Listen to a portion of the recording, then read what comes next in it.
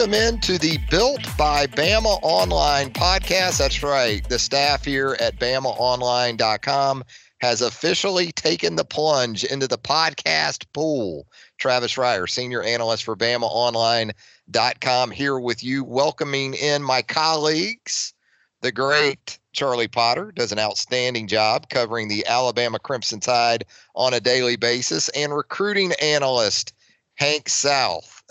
Just incredible work covering Alabama football recruiting, basketball recruiting, day in, day out. Charlie and Hank are all over it. Guys, I don't want to turn this into sort of that nerdy kind of introductory podcast where we kind of have name tags on and we say who we are and what we do, but we're going to do that anyway. So we'll start with you, Charlie. Give us a little background on yourself, how long you've been with us at BamaOnline.com, and sort of what your daily duties are for the website. Yeah, I've been with BOL since 2013 or 2014. You know, that's a great question. I don't even know how long I've been here, but yeah, I've been covering the team for a long time now. Did it as a student at Alabama. Luckily, Tim gave me the job out of college. I wonder sometimes if he regrets that decision, but I'm still here, so I think that answers it. But yeah, just on a daily basis, keeping up with this team, keeping up with Nick Saban and his doings, especially now, after the spring with his hip surgery, it never ends. I know, Hank can speak to that too. Recruiting never ends, but the stuff with the team, with the players, with the coaches, it never ends. So you're always busy, but it's fun. It's like a job. Anybody has complaints about their job, but I have to remind myself I'm just writing about a football team, and it's just a surreal experience. And now I get to talk about it with you guys, which should be pretty fun. Yeah, it should be a lot of fun. What about it, Hank? Your turn. Yeah, I just came up on my 4 years. Started in March 2015 with BOL, which seems crazy. It's gone by really fast. Tim hired me right after the 2015 class signed. So the 2016 class was my first go covering Alabama recruiting. And, it's been kind of a whirlwind to follow, just with how much it's all kind of evolved and how big of a thing Twitter has come, and social media, and just all these little things that go into recruiting and getting to cover that every day. And on a day-to-day basis, it's, it never really ends. You go from one thing to the next. Right now we're in an evaluation period. Spring visits just ended, culminating in A-Day. Summer camps will start up, and then you go into the season with official visits and all that into the early signing period. So, there's always something to cover, and there's always something, interesting to follow. And it's, there's not a better team to follow than Alabama when it comes to being a recruiting reporter, with just, the who they target and just the kind of national approach the staff takes. So, I've gotten to do a lot of fun things in my time with BOL. I've got to go to Oregon a couple times for the opening, and I've gotten to, travel throughout the Southeast and visit with some of these guys. And it's been a blessing to be able to do this. And I look forward to the years to come, continue to do it. Yeah, I've been with Bama Online since 2003. So I'm right at 16 years. I can tell you the team we have right now with Charlie and Hank and, of course, Tim Watts, I feel as good about it as I ever have. So that speaks a ton to the work that's being done on a daily basis by the likes of Hank South and Charlie Potter. And we look to make this a fun thing, informative at the same time here on the Built by Bama Online podcast. We wanted to give you what you need to know. We're not going to spend an hour or two on these podcasts, but we're going to get in, we're going to get out, we're going to have some fun, and hopefully inform you all at the same time. And guys, I figured no better way to start the existence of this podcast than with an NFL draft, because in so many ways, right, it signifies the dominance of Alabama football under Nick Saban in these last dozen years or so. And I'll start with you, Hank, from that perspective. In terms of what Thursday night in Nashville specifically will mean to Alabama from a recruiting standpoint, what type of value does that have in the big picture for Nick Saban and his staff? Oh, you can't really measure that. I mean,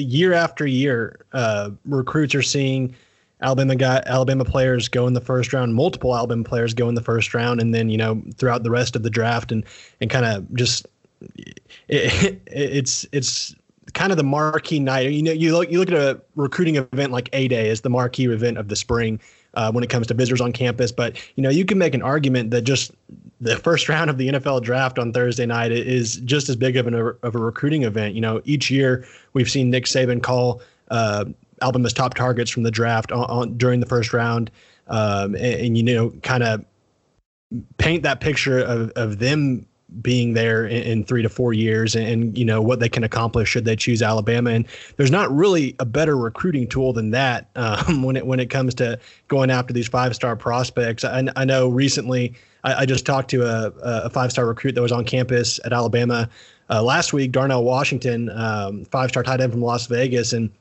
he was talking about how he just saw on social media that statistic that came out last year that our colleague at 24/7 Sports, Chris Hummer, found. I think it was just under 50% of 5-star recruits get drafted in the first round if they choose Alabama, whereas other schools, I think it's 17 or 18%. So, it's a great recruiting tool, and it's certainly going to be a big night for Alabama, kind of building that momentum heading into the summer.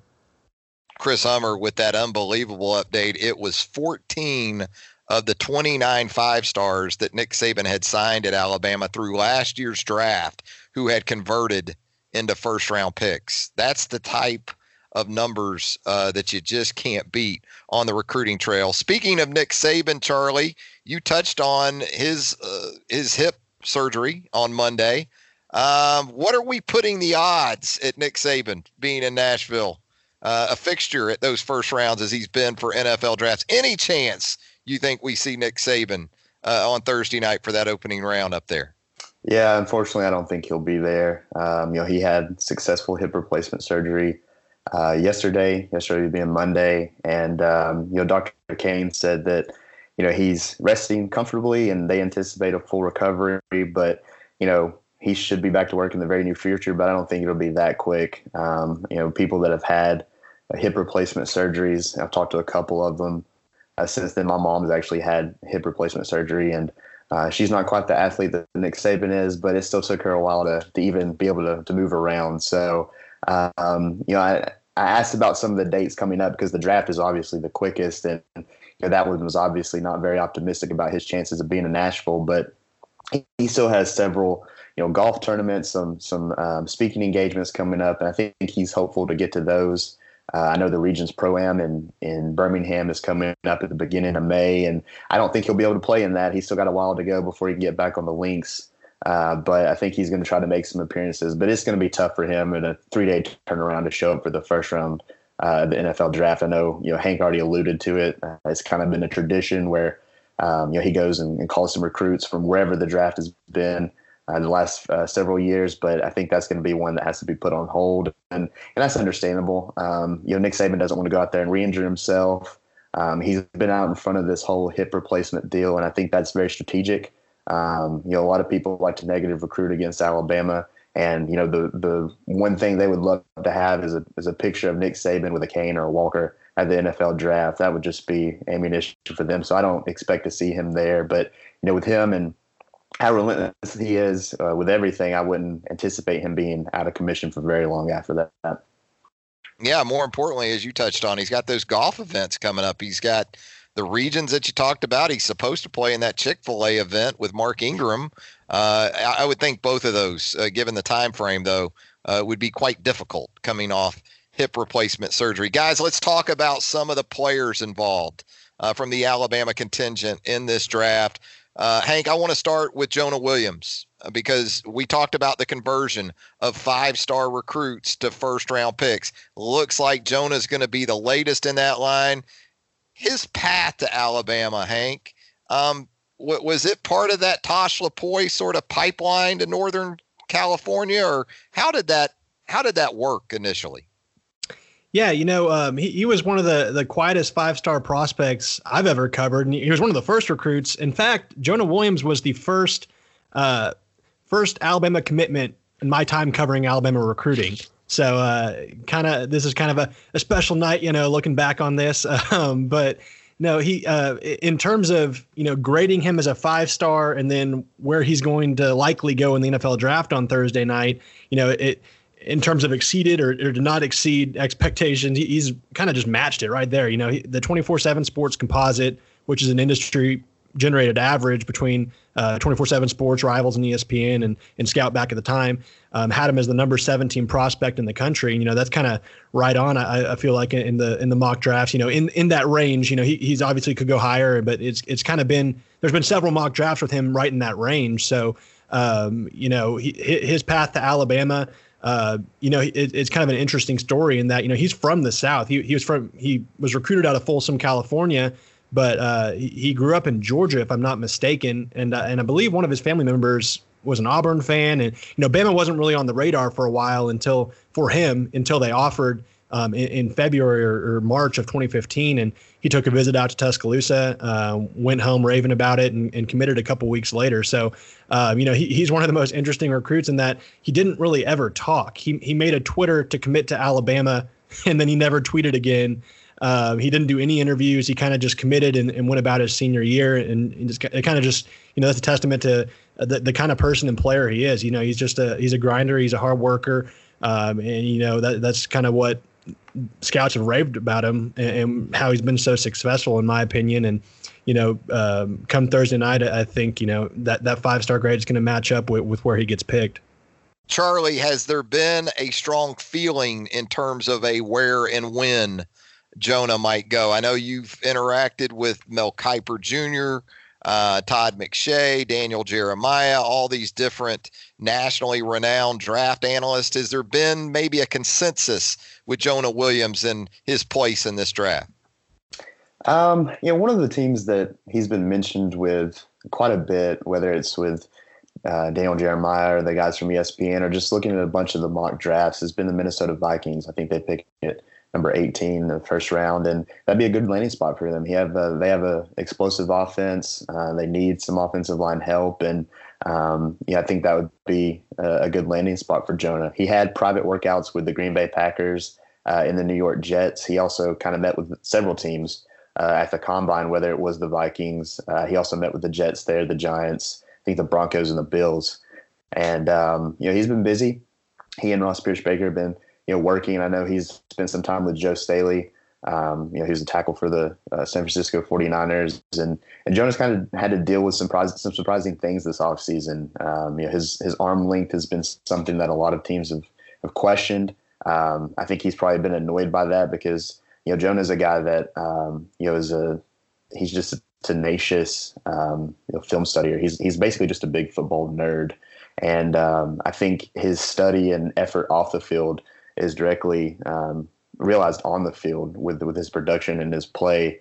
And that's just kind of been one of the storylines for most of the offseason is his arm length. But I think it was yesterday on a teleconference with Mel Kiper and Todd McShay.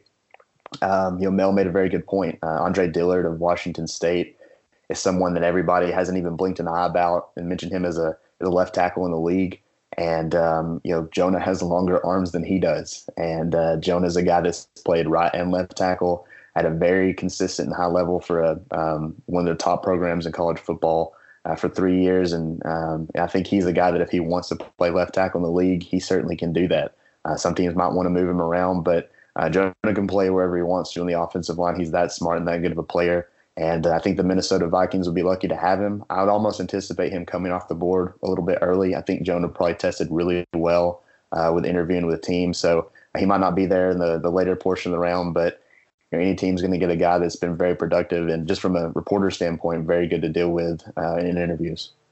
Yeah, we saw Austin Shepard, I guess, up there with the Vikings a couple of years ago. So maybe it'll be another former Alabama tackle up there in the NFC North. Let's talk about the guy who is expected to be the first Alabama player off the board, if not the first overall player off the board on Thursday night. That's Quinnen Williams. Hank, I think a lot of comparisons are drawn between Quinnen Williams and Daron Payne, given the proximity of each coming out of this Alabama program. But as recruits, I think Deron Payne was a 5-star, Quinnen Williams a 4. How were they sort of perceived in comparison to one another, with Quinnen coming out right behind Deron Payne? Yeah, Deron certainly did kind of match his projection as far. And for those that don't really follow recruiting rankings or aren't really familiar with them, the rankings say 1 through 32, which are the 5-star rankings, are mirrored as an NFL draft. So you see kind of the more premium players at the top end. The guys 1 through 5 are the guys that would typically, that type of position group that would typically get taken 1 through 5 in the NFL draft. So that's why obviously defensive line is a premium position there.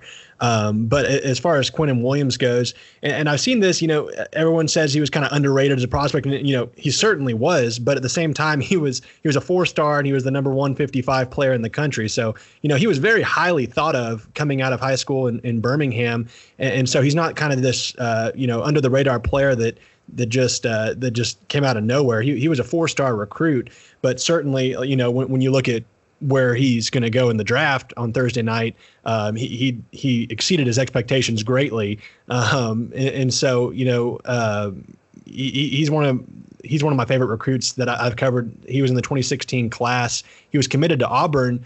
Some people forget for quite some time. He decommitted after camping at Alabama in June of 2015, and then committed to Alabama a few weeks later.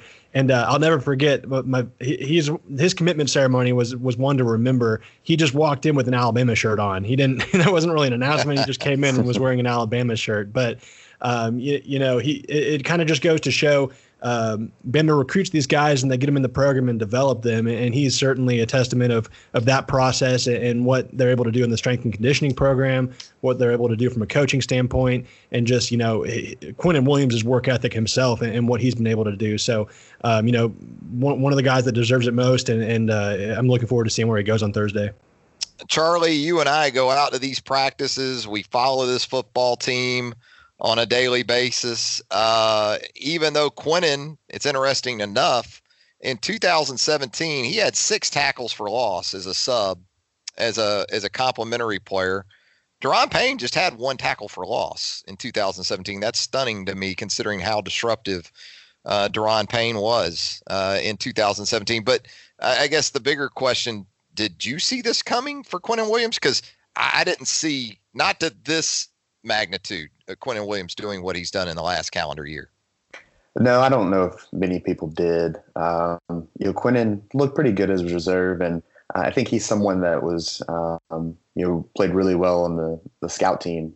He redshirted, obviously his first year at Alabama, and then, as you already mentioned, was a reserve. And that first year, I think he might have gotten scout team player of the week, if not every week, most of the weeks. And he's someone that, when Jonathan Allen left for the NFL, a lot of the times when those guys have their time at the podium and announce that they're going to leave, or do interviews at the Senior Bowl or at the Combine, wherever it may be, Jonathan Allen didn't hesitate and said that a guy that you need to watch is Quinnen Williams. And I think people thought he was going to have a good career. I don't think that people thought he was going to be the most dominant player on the defensive side of the ball in college football, and that's exactly what he was last year. And it's interesting to hear from Quinnen, whenever he spoke after declaring for the draft, that he's a guy that knew he had this ability. He just had to wait his turn, and a lot of guys don't have that mindset. In the age of the transfer, people will go elsewhere, but Quinnen contributed a little bit as a redshirt freshman, and then when he got his opportunity after Deron Payne left, he took advantage of it. And Alabama's had some really successful defensive linemen during Nick Saban's time as head coach. Guys like Marcel Darius, Jonathan Allen, Deron Payne, A'Shawn Robinson, Jaron Reed, one of the more unsung guys like Dalvin Tomlinson. But when you put what Quinnen did this past season up against the rest of those, it's hard not to just look at from an individual season standpoint and say that Quinnen had the best year of any of them. And I think that's directly related to people mentioning him as the potential number 1 pick if the Cardinals don't go and choose Kyler Murray from Oklahoma. There's obviously some scenarios that can play out. If they don't choose Kyler Murray, they could choose to trade the pick and move back in the draft. But if not, it's going to be a race between Quinnen Williams and Nick Bosa. And if they want that interior presence, then Quinnen Williams could be the first number 1 overall pick of the Nick Saban era, and that would be something for him to accomplish. Absolutely. Hank, in terms of that position in general and what we're seeing under Nick Saban and really around college football in general, seems like there's been a real shift from that sturdy, stout Josh Chapman, Terrence Cody, 320, 350-pound two-gap nose tackle to more of a playmaker like a Quinnen Williams. But I say that, and there's a guy like Ish Sofsher that's going to hit campus this summer. Is Sofsher more along the lines of an old school nose tackle, or will he be able to provide some of that playmaking ability that we saw from Quinnen Williams and some others of late? No, I absolutely think Ishmael Sopsher is a guy that can kind of fit that mold of a Quinnen Williams. And, a lot of the people that are not Alabama fans, possibly, LSU fans or schools that did not land Ishmael Sopsher will say, well, they have their criticisms of Ishmael Sopsher and why they think he might not work out at Alabama. But I thought the most interesting thing Nick Saban said was at his National Signing Day press conference was that they challenged Ishmael Sopsher and they challenged him to come into the program to work hard and go through the process and he can be that next Quinnen Williams, that type of player. And people kind of see, I think a lot of times people kind of see prospects as they are now, and they don't think about where they're going to be in 3 or 4 years. And I think that's kind of, Ishmael Sopsher is kind of a good example of that. He's an amazing player, but what he can be after being at Alabama for 3 or 4 years, I think is something special and certainly something I think that's, as Ishmael was recruited, I think he looked at Quinnen Williams as that was a prime opportunity. He was there at LSU this past November when Quinnen Williams was going off against the Tigers in Death Valley. He was a guest of LSU, and it kind of, Bama was kind of helping itself recruiting him while he was on a visit to LSU in that game. So, I think Ishmael Sopsher is totally a guy that can be developed into something like that, and that's certainly what Alabama saw in him. Guys, beyond the automatics, which are the Williamses, Quinnen and Jonah, I want to get your most intriguing Alabama draft prospect for this process and for the upcoming weekend. Is it a guy like Mack Wilson? You talk about former 5-stars and how they're going to convert to the National Football League in terms of did he come out too early, in your opinion? Should he stayed another year? Is it Deontay Thompson, who has unfortunately had the issues with his health throughout the draft process in the last few months? Start with you, Charlie. Give me your most intriguing guy for the upcoming weekend from the Alabama contingent. Yeah, I mean, it's probably for me a toss-up between Mack and Deontay, just because they're the two guys that I think could have maybe benefited from coming back. We've had this discussion ever since I think it was scrimmage number 2 when Nick Saban talked about players leaving early for the draft, and without mentioning it, and he obviously talked about Ronnie Harrison going out a year early and getting drafted in the 3rd round and starting for the Jaguars when he could have maybe come back a year and maybe been the first player taken at his position and been a first-round pick and had a difference of maybe $18 million. So you look at the money situation, you never know what those guys are dealing with back home, their incentives or anything like that. But I'm really interested to see where those guys will fall. I think Deontay in the first part of the season, many were projecting him to be a first-round draft pick, the first safety off the board. He didn't really play up to that level to the second half of the season, and I think his stock has dropped a little bit. He obviously had that wrist injury. He wasn't able to do anything at the combine. He didn't do anything at Alabama's public pro day. I think he was pretty satisfied with what he did with the closed pro day. I think it was in early April. But he's a guy that some have said is going to go day 3. He could potentially go up into the 3rd round, but maybe in that 4th or 5th round range. The same goes for Mack. He obviously didn't perform like a lot of people thought he would.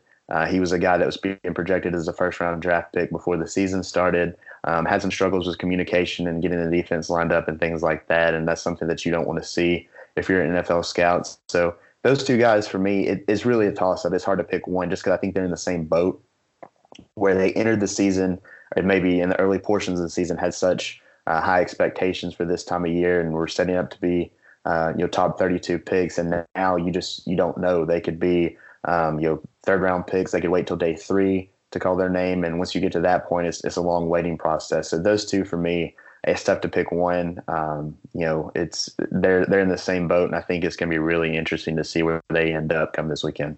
Hank, I guess from a standpoint of the path that a guy took from high school to this point just 3 years later, there aren't many like Josh Jacobs, right? I mean, you know that story extremely well.